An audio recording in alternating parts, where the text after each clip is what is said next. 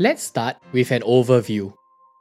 While Singapore's Code of Corporate Governance can benefit all types of firms, listed or otherwise, its focus is really on listed firms alone. Firms that are listed on the Singapore Stock Exchange have to abide by the Code of Corporate Governance or suffer disciplinary consequences. However, there's frequent confusion on what this means. Must every clause be complied with? Well, the code has two things within: principles and provisions. What are they? Principles are mandatory and they often state a broad point. For example, if we look at the code, principle number 3 says, no one individual has unfettered powers of decision making.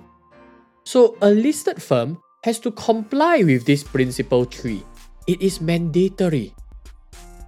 The provisions, on the other hand, are detailed points that support an earlier principle.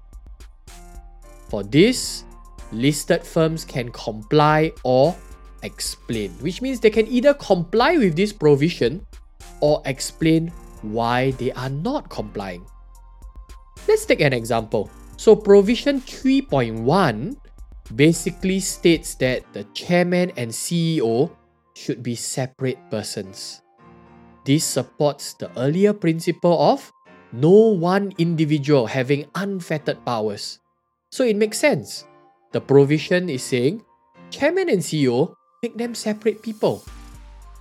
However, it is not uncommon in Singapore for a listed firm to have the same person being both the chairman and CEO. So this listed firm is not complying with the provision. How now? How does the comply or explain work? The next episode will talk about this in more detail.